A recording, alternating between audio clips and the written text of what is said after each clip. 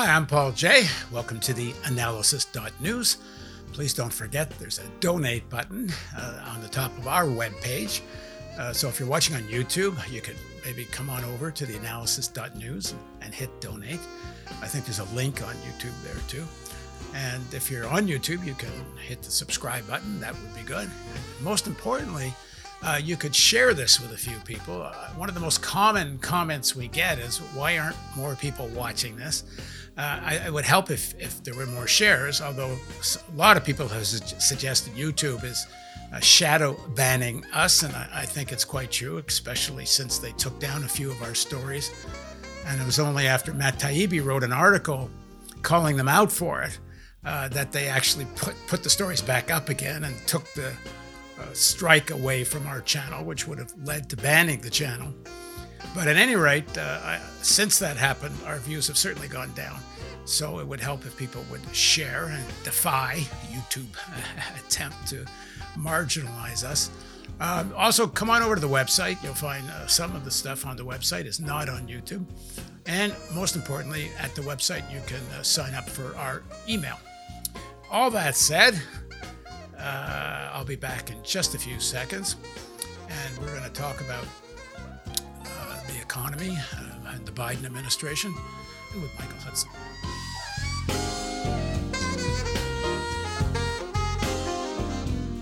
In an interview I did a few months ago with Mark Blythe, he said Biden was caught between a BlackRock and a hard place. I thought that encapsulates pretty well where the Biden administration is with its economic policies. It's beholden to, intertwined with BlackRock and the financial sector, but must deliver some of the promises it made to workers to get elected. There's also a very real problem of digging out of the destruction of the COVID pandemic, which is far from over. Biden set some goals that could even be described loosely as progressive. But is he serious about delivering? And could he, even if he is? Now joining us is Michael Hudson. Michael is an economist, professor of economics at the University of Missouri, Kansas City. He's also a former Wall Street analyst, political consultant, commentator, and journalist. Thanks very much for joining me, Michael. Good to be back, Paul. So there's lots of fights going on here on many sides of this Biden economic plan. Supposed to be $3.5 trillion, another one for $1.5 trillion. And the Republicans do, predictably, what they would always do in this situation, is try to stop a Democratic Party administration from accomplishing anything. Joe Manchin from West Virginia might as well be in the Republican Party, except I suppose it does give the Democrats the chairs of important committees, assuming that does help in some ways. And they've got this kind of dual problem, as I described. They have, even one of the senior BlackRock guys is now on Biden's financial team. Clearly, the financial sector has enormous sway, although it's an interesting mood of the financial sector. They're not all that against some stimulus spending now, at least sections of it. Anyway, it's a complicated picture, all of which right now is leading to the legislation being stalled. So what's the big picture for you? And then get into the micro. Well, in a way, the big picture is in the tiny details. And the tiny details is in the pay-to-play politics that in order to run for office and get elected, you have to raise money. And if you have to raise money, what do?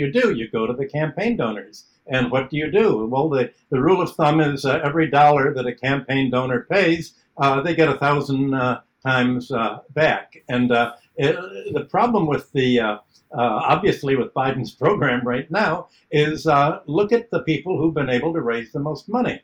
Well, in West Virginia, since you mentioned Mr. Manchin, here's a state with the population of equal to Brooklyn, basically. And Manchin's family owns the coal mines. And he said, well, there's such a delicate balance between the two parties that you really need my vote. And you're going to have to make me, representing the coal industry, write the climate change law. So America's climate change law, put forth by Biden, will be written by the coal industry, along with the oil industry, which of course is the other set of major donors. And alongside of that, the other major contributor to the campaigns of Republicans and Democrats alike, but especially to Sinema's campaign in Arizona and Clyburn's campaign in South Carolina, is the pharmaceutical industry. So in order to get the Democratic National Committee to designate you as the candidate, you have to outpoll all of your rivals and who can get the most money from the special corporate interests that you are committed to represent. So what you have is a situation in Congress and politics that's very different from what you would have in law. If this were a court case to decide what policy to have, a judge, if a judge owned stock in the huge coal company, he would have to recuse himself from writing that. But in Democratic politics, the reason that Manchin wouldn't recuse himself and the recipients of pharmaceutical money won't recuse themselves is that's why they get the money. Well, the thing is, if senators had to recuse themselves because of conflict of interest, you might have only 3 or 4 senators left to vote on anything. That's the problem right there. So the question is, do we live in a democracy or do we live in an oligarchy? We live in an oligarchy where it's sort of pay to play, and the people, the largest campaign contributors, get to designate who are going to write the laws in their own interests. So that's what's paralyzing Biden's plan. So Biden, the problem is if you have politicians elected by who can raise the most money from the special interests, how on earth can they get voters to vote for them? Well, the job of a politician is to deliver a given segment of voters to the campaign contributors so that they can win over other politicians who don't get as money from these campaign contributors because they wouldn't give them all of the special interest favors that politicians are able to get them. So corruption, this used to be considered corruption, but now it's built into the system as part of the basic system, and that's not how democracies are supposed to work. Okay, so hang on a sec. So Biden, let's assume Biden is serious about wanting to pass this $3.5 trillion plan. He seems to be. And he's got obviously sections of the financial sector that think they'll make a lot of money out of it, and they're in support of it. Let's assume they actually do understand there is a climate crisis. And again, if you read the statements of Larry Fink from BlackRock and some of the other people in the financial sector, many of them do get there is an urgency. Now, whether they're willing to really do anything about it is quite another question. But at any rate, I think they do want to pass this. So in the reality of this situation, what can Biden do about Joe Manchin in West Virginia to try to force him to go along with this? Why is there anything Biden can do? Well, first of all, you used the word urgency. Urgency for the financial sector and for the corporate America, urgency is the next 3 months. The climate situation is not urgent. It won't be urgent for the next administration. It won't be urgent for the administration after that. Even when the water level goes up 20 feet, it'll never be urgent because the financial sector and corporate managers live in the short run. They're only concerned with the next 3 months. And so they realize that, yes, indeed, it's an urgent problem in 10 years or 20 years, and it's going to make the earth absolutely awful. But we care about how much we're going to make in the next 3 months and the next year for our earnings report, for our stocks, and that's what I'm paid to do. I'm paid to make the stock go up in the next 3 months, or else I don't get as much of a bonus. And at the end of the year, if I don't perform as well as other managers, then I'm fired. So that's the whole problem, short-termism and long-termism. So Biden's program, it's as if it's a party platform, his $3.5 trillion program that, remember, began as a $6.5 trillion program and is way down. The party platform isn't really what's achievable. So now you bring in Manchin. Well, I think Bernie Sanders made a very good point the other day. He said, well, look, what we have right now in the Senate is 48 senators in favor of it, 2 against it. When you have it 48 to 2, to 2, you don't compromise 50-50. And yet that's what they want. They want 50-50. They want no climate controls. They don't even want to close the loophole on carried interest, which is the huge financial giveaway to Wall Street. And they don't even want the senators who receive pharmaceutical funding won't even let the Medicare bargain over drug prices with the pharmaceutical company. So obviously, there's no way in which the corporate special interests are going to ally themselves with the Democratic voters. And what can Biden say? All he can say is, well, we can go to the people and say, well, I'm sorry, we have these 2 senators. We don't have as big enough a majority to win. But let's say he gets an even bigger Senate majority. The question, then they'll get 7 senators, 10 senators playing the role of Biden. The Democratic Party has a whole slew of senators just waiting in line between Sinema and Manchin to block really any kind of serious agenda that would serve the overall economy, help serve the world avoid global warming, but will not make money for the companies that are making money on the fact that they're polluting the atmosphere.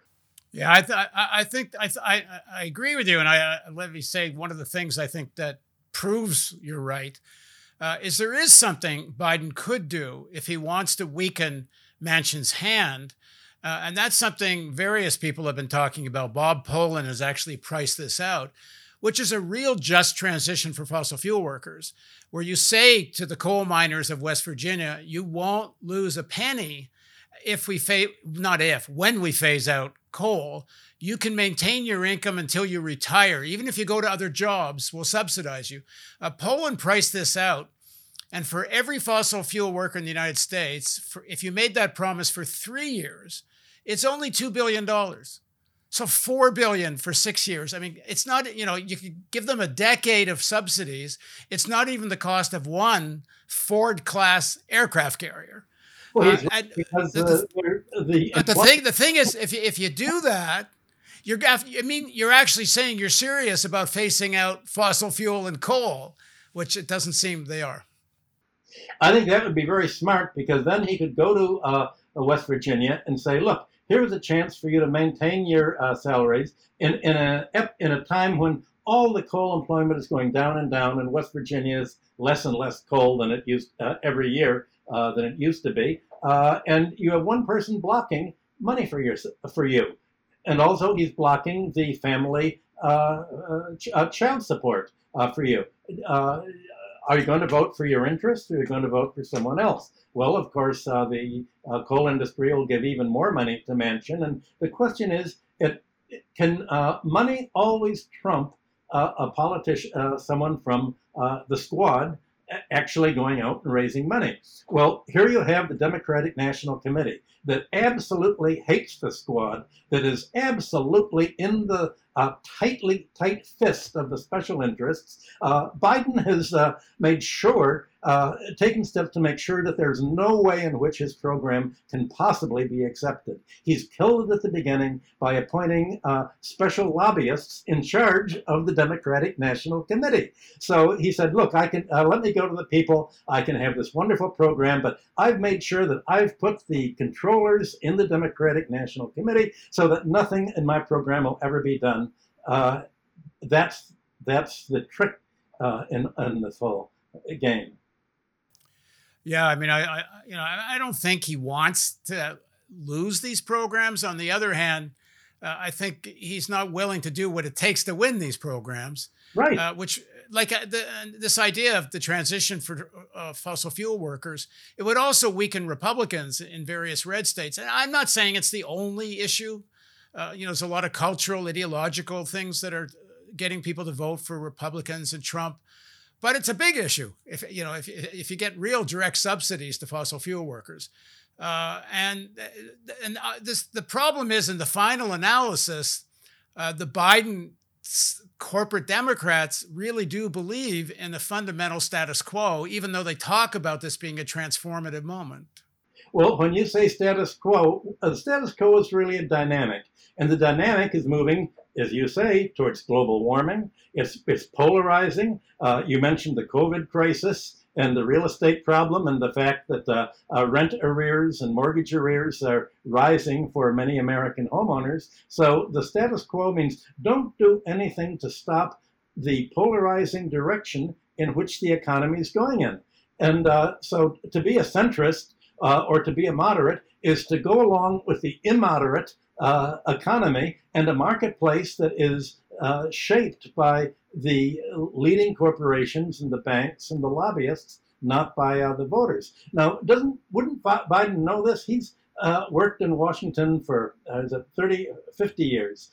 He certainly must know that if he puts the National Committee chairman in place and says, get rid of the squad, that he's actually not in favor of the squad that's supporting his program. That's what politicians do. They make it appear as if they're trying to do the right thing while actually serving their interests. And I think, I'm giving you the credit for what you're saying, I think Biden would love to actually be the transformative president that Obama never was. Maybe he's thinking, here I am, who everybody looked down as a gray personage under Obama, but maybe I'm able, with my program, this program would be transformative. This program would really set the country on a more progressive direction. He would love to do that on the one hand.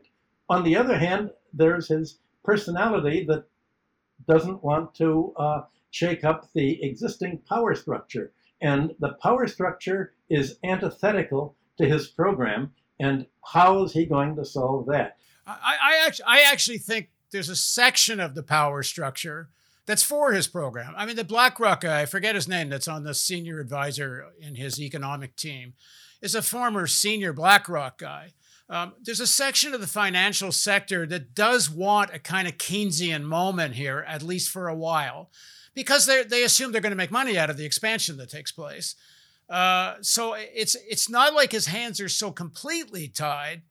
On the other hand, he won't do what it takes to go to war with the right, I love how they call them moderate, the right-wing section of the Republican Party, who in fact, traditionally Biden's always had one foot in himself. Mm-hmm. That being said, there's a moderating effect, again, the word moderating, of these kinds of Manchin types that serves the interest of the elites. But I think there's a problem here too, which is I think there's kind of an irrationality to capitalism, and it's at a very irrational, dysfunctional moment here. The system itself actually would benefit by this Biden plan. I mean, the capitalist system itself. It will give some benefit to ordinary people for a while, probably short term, but it's also better for ordinary people that, you don't go back into austerity, which, the Republicans would probably invoke, because the Republicans hate this lack of labor discipline. They can't stand the idea, this whole thing empowered workers to actually decide what kind of jobs they want. They may going into strikes again. Holy shit, we might see an increase in unionization. And the Republicans hate this moment. And of course, not just the Republicans. This is also probably giving some pause to sections, the financial sector, who actually really own most of the corporate world anyway. So I think they're really at a, what's the word, betwixt and between about what to do here. Well, here's the tension. You use the word dysfunction. And in terms of the survival of the economic system, in terms of the economy avoiding austerity, yes, it's dysfunctional. But that's not irrational, because the rationality of the financial sector and the special interests is short-term. So their rationality is what is dysfunctional. Their rationality of living in the short run and not caring about global warming because they'll be retired by then. And their rationality of saying, well, we're making money by selling our pharmaceuticals at monopoly prices. That's how we make money. Well, that's rational for them, dysfunctional for the system. So this assumption that whatever the market produces is rational and functional is the bedrock of Western economies, and it's wrong.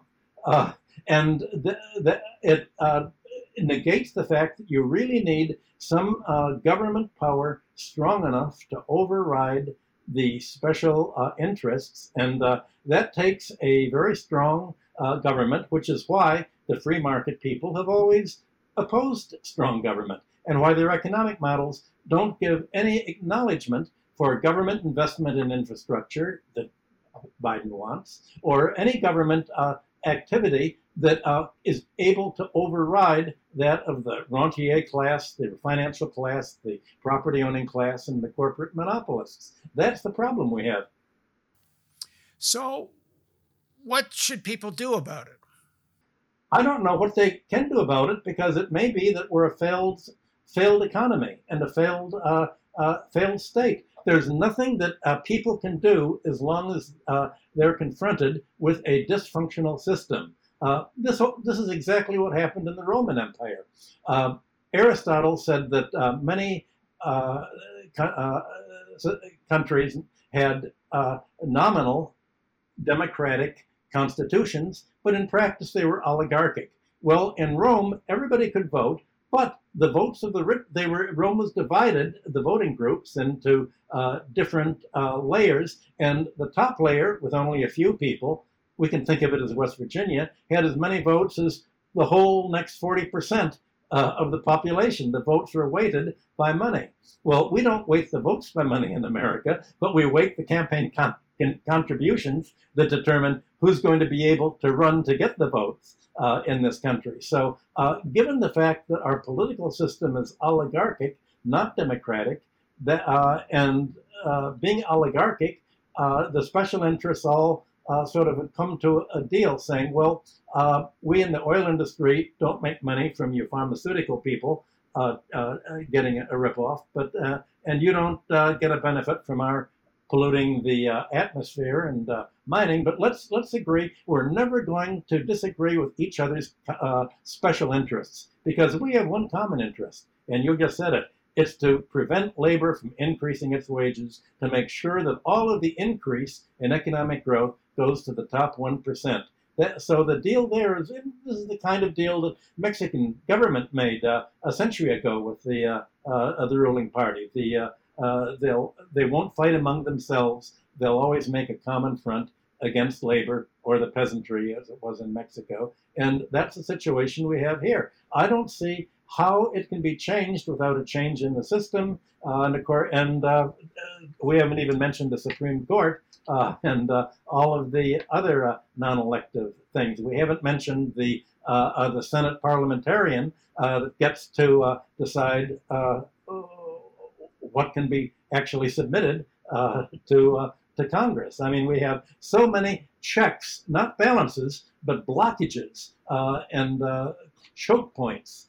Instead of checks and balances, we have choke points that the existing vested interests use to stop anything that they feel is against their short-term interests. I think there's got to be a sort of step-by-step here in terms of what needs to be done. And I do think we have to distinguish between the corporate Democrats, who I agree with how you have described them, but I still think that section of the elites, that section of finance, that section of capital, do want to maintain the formal democratic institutions that exist. Now, I don't consider that a real democracy, but it's better than the alternative, because there is a section of capital that's really almost metaphysical in their beliefs, and the way Steve Bannon articulates this. Bannon is very close to Opus Dei in the right wing of the Catholic Church. He works very closely with Christian nationalists. And I don't think it should be underestimated how much they believe their rhetoric. And many people, especially in the military, are willing to die for this vision of essentially a Christian theocratic authoritarian America. So, step by step, we I think have to while we don't have illusions about corporate Democrats, we also shouldn't have illusions about the danger of the far right. And I think some on the left are minimizing how serious the danger of that kind of fascism is in the United States. Because even if Wall Street thinks short term, I don't think these right wingers are thinking short term. They're thinking longer term. And they actually are.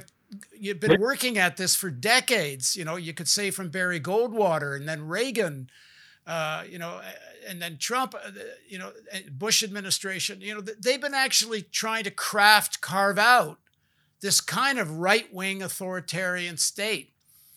Even if there's contradictions between them, like the Cheneys are in contradiction with the Trumps and so on. But I think that's just a fight for leadership of the hard right, not a fundamental fight over authoritarianism. So I interviewed Adolph Reed recently, and he said, look, whatever you think about the Democrats, you got to hold your nose and get past 2022 and try to make sure the Republicans don't regain either the House or the Senate. And then there has to be a real fight over who's going to be the candidate in 2024. Does that make sense to you? It makes sense, but most of the forecasts about 2024 are that the Republicans, no matter what happens, they're set to increase their Senate control. And I think one of the aims of Sinema and Manchin, whom they may simply change parties, go over to the Republicans, and the Republicans will be in control. And as you just pointed out, the Republican right is thinking structurally. It's not thinking marginally. It's been preparing this for a long time, and this is a basic structural change that'll come down like a hammer. You're absolutely right. I don't see any structural, long-term alternative being put forth by the Democrats. They're social democrats, and they're trying to move marginally. And so you have a marginal mover and a structural mover. And just in terms of physics, the structural revolutionists are probably going to win. And it's not going to be a very nice country, but I don't see the Democrats acting actively to stop it. That's the problem. The Democrats are, if anything, have enough of their special interest senators that are enablers of the Republican Party that I don't see the Progressive Caucus is getting enough power to change things. So I think the Progressive Caucus realizes this, and I think they're absolutely right. In their earlier statement, I don't know this week what they're saying, but they said, look, if we're going to have to only pass Republican bills, we're not going to do it. We're just going to block it. Now they're saying, okay, we've got to get something, and that's what led Bernie and the squad to say, well, wait a minute, do we have to give up 90% of what we want just because of 2 senators? Well, and the answer of Biden was, ha, ha, ha, you stupid twits, it's not 2 senators, it's 5 senators, it's 10 senators, it's 15 senators. No matter what, we have so many people behind Manchin and Sinema that we can just pull them out and they're going to block anything you're going to do. And you can be sure that the DNC is going to fight against AOC and against the squad and trying to get more special interest groups, and they'll naturally merge into this Republican horror story that you've quite correctly described. Well, I hope you're wrong. But what's that Gramsci quote about pessimism of the mind, optimism of the heart? There's got to be, I hope, a movement, and I say step by step in the sense that it is going to have to be electoral and mass movement. There's 2 points of potential change here. I can't say I'm wildly optimistic. One is there has to be a real fight in the unions, because I don't see the ability to elect progressives in the House and the Senate without a revitalization of the union movement. You could see just the nurses and communication workers, how close they came to backing Sanders and winning the nomination of the Democratic Party. If you had more unions, even though unionization is small, there's nothing that compares to them in terms of financial resources and numbers of workers that are organized. On the other hand, I have a series of interviews coming out soon with Jane McAlevey. I mean, a lot of workers you go ask them, they don't even know the name of the union they're in. The unions are the leadership is so dormant. But a revitalization of the unions. And then number two, I think we need to try to identify some members of the elites who aren't sociopaths. And I believe there are some. I do believe sociopaths rise to the top in capitalism, especially in the financial sector. The short-term, nihilistic, what's good for me and my family, practically like a Tony Soprano mentality. I think it's very dominant, but it's not the only. There are some people. I think we have to identify them. And there needs to be some kind of national way of organizing this kind of a movement, because right now the left in organizing is so siloed based on cities and then based on issues.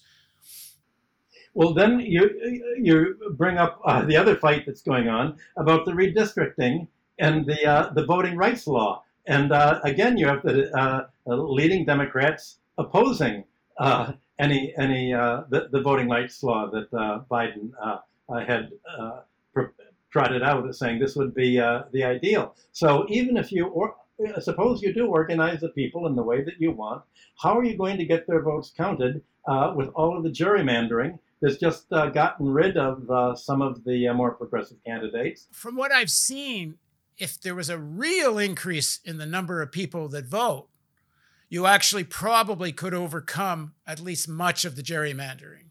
But you'd have to have a really massive increase. There have to be a real serious campaign to register poor people who, to a large extent, have given up on elections. Here's the problem. The Democratic leaders, local leaders of the states, which are in charge of redistricting, are almost all actually Republicans. Look at the fight they had when they got rid of Dennis Kucinich's represented section. They gerrymandered to get him out of Congress. They just had another election in Cleveland that also led to not the left-wing candidate being elected.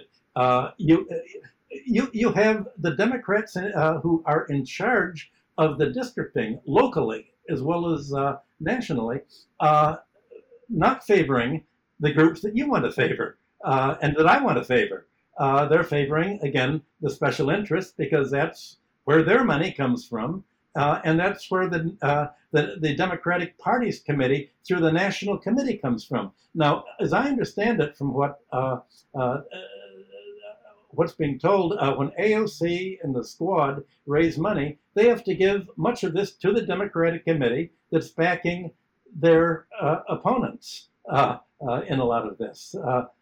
This is, I don't see why the squad and the Progressive Caucus doesn't immediately fight against the party structure and say, look, we can get what we want. We can get this policy, this Biden program, the whole $6.5 billion that Biden says that he still wants, but we're going to have to change the party's internal administrative structure.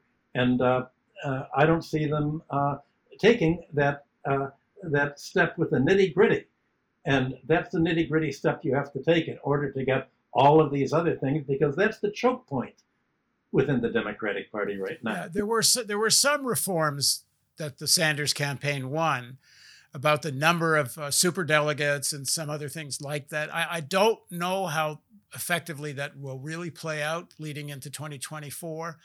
But I know there's in the audience people saying, well, what about a third party? What's your view about that? If this were like Europe, I wish we had a third party, but to have a third party, you would need a parliamentary system, like in Europe. If we had right now there's a duopoly between the Republicans and the Democrats, and a third party simply can't get on the ticket because of all the technical laws that the Democrats and Republicans have put in place at the state level, the local level, and the national level. So there's no way. Bernie Sanders thought about this for a decade, and he said he looked at it, and there was no way that he could see running, creating a third party that could even get onto the ballot, because the Democrats have blocked off the ballot access, and they've maintained the pay-to-play money in politics role that sort of prevents something from happening here. If we had the ability, a parliamentary system like Europe, you'd have the Democratic Party falling to maybe 8% of the vote, like the Social Democratic Party and parties in Europe. You'd have the Republican Party splitting with only part of the vote. You would have a real spectrum, a bell-shaped curve of parties like you have in Europe, and that would give an opening for exactly the kind of program that you and I are advocating. But we don't have that here, and it would take a political revolution, or at least it would take a new constitution to do it. The problems are now inherent in the Constitution as are implemented by the Supreme Court justices who are in place, and are going to be in place for quite a long time. So we have a constitutional problem, just like Rome had a constitutional problem, where you couldn't have any reform by Julius Caesar or the other reformers. That's the problem we have today. We're stuck and we're unable to act. And this is what is letting other countries pull ahead of us that don't have this paralysis problem that America now has politically.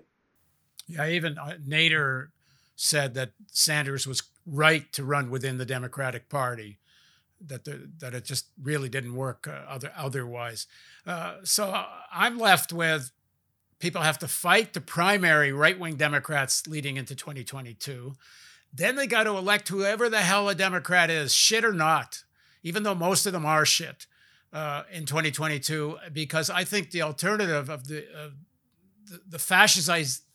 overt fascization of the Republican Party. I mean, I wrote an article why people should vote for Biden back during the election. I said, vote for Biden without illusions. And I talked about the corporate Democrats are part of a longer-term process of financialization and fascization of America. They're very much part of that. But there's a malignant cancer on that process, and that's the criminal Republican Party, not to say the Dems don't have lots of their own criminals, but it's a very malignant, particularized form of this cancer that leads to a very overt fascism. And people, I think, have to recognize, living in the heart of the empire, this is what it is. And so I think people have to primary Democrats, then vote for Democrats one way or the other, except even a Manchin. I don't know. I don't know how you vote for Manchin if you're in West Virginia, but I don't know what the alternative might be worse. And then two, really, who the hell's going to be the candidate in 2024? And another big fight for a progressive, for the Democratic Party, and not worry about, don't split the party and facing another Trump. Well, the way you framed the question, and I think it's correct, will the voters think, well, we've got to protect ourselves from another Donald Trump type party? Or will they say, gee, we elected the Democrats, they control the presidency, Congress, and the Senate, and they couldn't do anything. What's the point of voting? Let's just stay home and vote with our backsides. That's part of the problem. The second thing is, suppose that Bernie Sanders was the nominee in 2024. What could he do that he hasn't been able to do this time around? Bernie Sanders has been able, he's really been the voice of the program. Biden's nominal program is very compatible with what Bernie Sanders wants, and Bernie's made that quite clear. The only thing that Biden has done that Sanders would not have done was appoint right-wing Republicans, special interest lobbyists in charge of the nominating committee of the Democratic National Committee to make sure that they're going to back only candidates that are Republicans running as Democrats, as special interests financed by the special interests. And that failure, that locking in of the corrupt political process is what's really blocked, what's blocking things. So even if you get Bernie, you're going to have the Manchins, you're going to have the bulk of Democrats say, we're leaving the Democratic Party and joining the Republicans because there's really only one party, because that's the only party that's doing anything. And of course, it's the only party doing anything. If they block everything the Democrats are doing, and then you have Sinema saying, I will not vote for anything the Republicans vote for, and the Republicans insist on voting and blocking the Democrats, so I'm going to vote with the Democrats to block I'm going to vote with the Republicans to vote against the Democrats because that's being bipartisan. I mean, that's the craziness that we're in. No, like I said, I'm not wildly optimistic. And even if you had a significant more number of progressives elected in the House and maybe a few more in the Senate, and even if you got a Sanders presidency, that doesn't change the elites and the nature of the elites and their ability to wage war against any politicians who aren't on their agenda. There would have to be a transformative moment in the mass movement. People have to get organized. And I hope people do watch this series I have coming with Jane McAlevey about organizing in the unions. I mean, I don't know where this all ends up. You know, if you ask me to game theory, it doesn't come out well because that's the end of any climate program for the world. Yeah. You might as well give up on any rational climate policy. Yep. So we got to take our best shot. And unfortunately, a third party, even though, of course, I'd love to see a real progressive third party, there's no way it's going to have any chance of any significance in the time frame we're talking about, which is 2024, or even if you're talking the window for dealing with climate, which is less than a decade. So hopefully there'll be some breakthroughs in other parts of the world.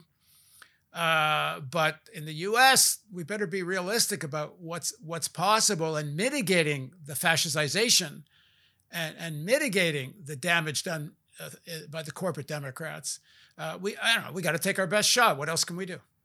Is there any way of getting a political corruption law in that you can't vote for what your campaign contributors give you because that is corrupt in politics as it would be if you were a judge in the court system? Yeah, well, you know the answer to that because the same people you're asking to vote for that law are the people doing it. So anyway, I don't want to leave this so completely pessimistic. Like people are going to say, okay, fine, it's all shit, and we know that. And so, what I'm saying, and I think other people are saying, is get organized wherever you are, whatever organization you're in. Fight for policies that are both progressive in the short run in whatever level of organization you're in. Like if you're in a union, fight for a better contract. But link that with a fight for real democracy, both in terms of politics and economics, and in terms of the political process, both at state levels and otherwise. Because just sitting home and getting angry and hearing us talk about how doomed everything is, that should hopefully only be something that helps motivate one to do more, which means get into an organization and fight for that organization to take a progressive position on these things. Right. You don't want to be depressive, and even if it's hopeless, it'll make you feel better. Well, we'll see if it's hopeless. There have been transformative moments in human history when you figured it was all done, and then things happened. Look at some of the places there've been revolutions. Who would have thought such a thing was possible? What's transformed is the structure, not the individual within a structure. You can't put your faith in princes. It's got to be a structural change, and only the Republicans, as you point out, are planning these structural changes as they have for the legal system, and the right-wing legal groups they have, and the law and economics group at Chicago. That's the whole problem. You do have to deal with structure. You sound like a Republican. No, you sound like a socialist. So that's, earlier you said Biden's only a social democrat. They're not even really social democrats. An American social democrat would have been an FDR, and he was willing to go to war. Yep. So it's Yep. Are there any sections of the capitalist class left that, for the sake even of capitalism, which is what FDR fought for, are willing to go to war as a social democratic alternative rather than what much of Europe chose, which was a fascism. And right now it ain't looking great, but I don't think we should give up here because, to quote Daniel Ellsberg, we got to act like the captain of the Titanic can still be persuaded that he doesn't have to set a speed record and he doesn't have to sail at night. And that we can get to the owner of the Titanic and say, you don't need, to prove you're the fastest. So I actually do think there has to be some effort to get to some sections of the elites, because as much as I want a transformation of the workers' movement and unions, I don't see it happening fast enough. Well, if you knew any such individuals, you'd certainly solve your fundraising problem. Yeah, I'm not worried about that. I mean, I need a fundraise, but I don't care about that. I'm more interested in, do my kids have a place to grow up in? I mean, your site is a wonderful site, and it's good. You're having these discussions because you have to describe, what's wrong, and even if it's pessimistic, you have to say, here's where the bottleneck is. And you're focusing on what the problem is and what the bottlenecks are. I want to say one thing about unionization. I talked a lot to university professors, and like at NYU, there was an argument the other day, and one of the faculty argument. One of the professors said, they're treating us like we're wage earners. And my Marxist professor said, but we are wage earners, don't you get it? There's an interest. We should get unionized. And the other professor said, well, that's something that, blue-collar workers do. So, I mean, it's amazing how many people I just do not think of themselves as having the broad interest that you and I have been talking about so many years. All right, let me just end with one thing, which I would suggest to everybody watching to read. It's by Frederick Engels, and it's called The Early History of Christianity. And it's a piece that most people have never seen. He wrote it right near the end of his life. And it's a lecture to the European left to get over their sectarianism. And his message is learn from the early Christians. And he says the early Christians was an anti-Roman Jewish movement, rebellion. But they realized that you can't fight the Romans just with Jews. You have to broaden out to all the slaves, to other oppressed classes, but they're not. You can't ask them to be Jewish because it's too complicated. You need a Jewish mother. You have to go jump through rabbinical hoops. So they said, look, dunk your head in some water, say you believe, and now join us in fighting the Romans. So it's very non-sectarian. And the Engels is saying if the European left doesn't get over the sectarianism, they're going to lose. And they did. And the same thing, I think, is true in so many countries, but particularly the U.S. The left has to figure out how to build a broad front and get over so much of this competition. And a lot of it's driven by economics, whether it's NGO-ish funding or branding on the internet. There's so much fighting over secondary issues. And in my opinion, not nearly enough effort to figure out how to build a common front.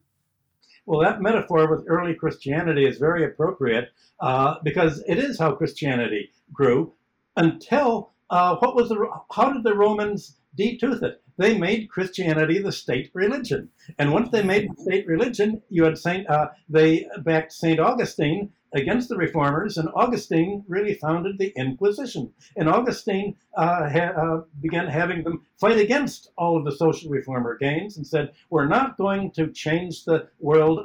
It's okay for people to be rich. It's okay for them to be usurers as long as they give the money to the poor, meaning us, the church, to give to do everything. So when they were co-opted by being made the state religion, that's what's happened to the left, to the Social Democrats. They were co-opted. They were made the official policy, and once they were the official policy, all of a sudden, what happened to them is what happened to the Christian church after the 5th century. Well, Engels was not talking about learning from the Christians of the later, of Constantine and so on, when it became a state religion. He's talking about when Christianity had a revolutionary character. So let's leave it there, because otherwise you're going to come up with another thing that won't work. Okay. Thanks a lot, Michael. It's good to be here. I like the discussion. And thank you for joining us on theAnalysis.news. Don't forget the donate button, subscribe and to the email list, subscribe on YouTube, and all the buttons. Thanks for joining us.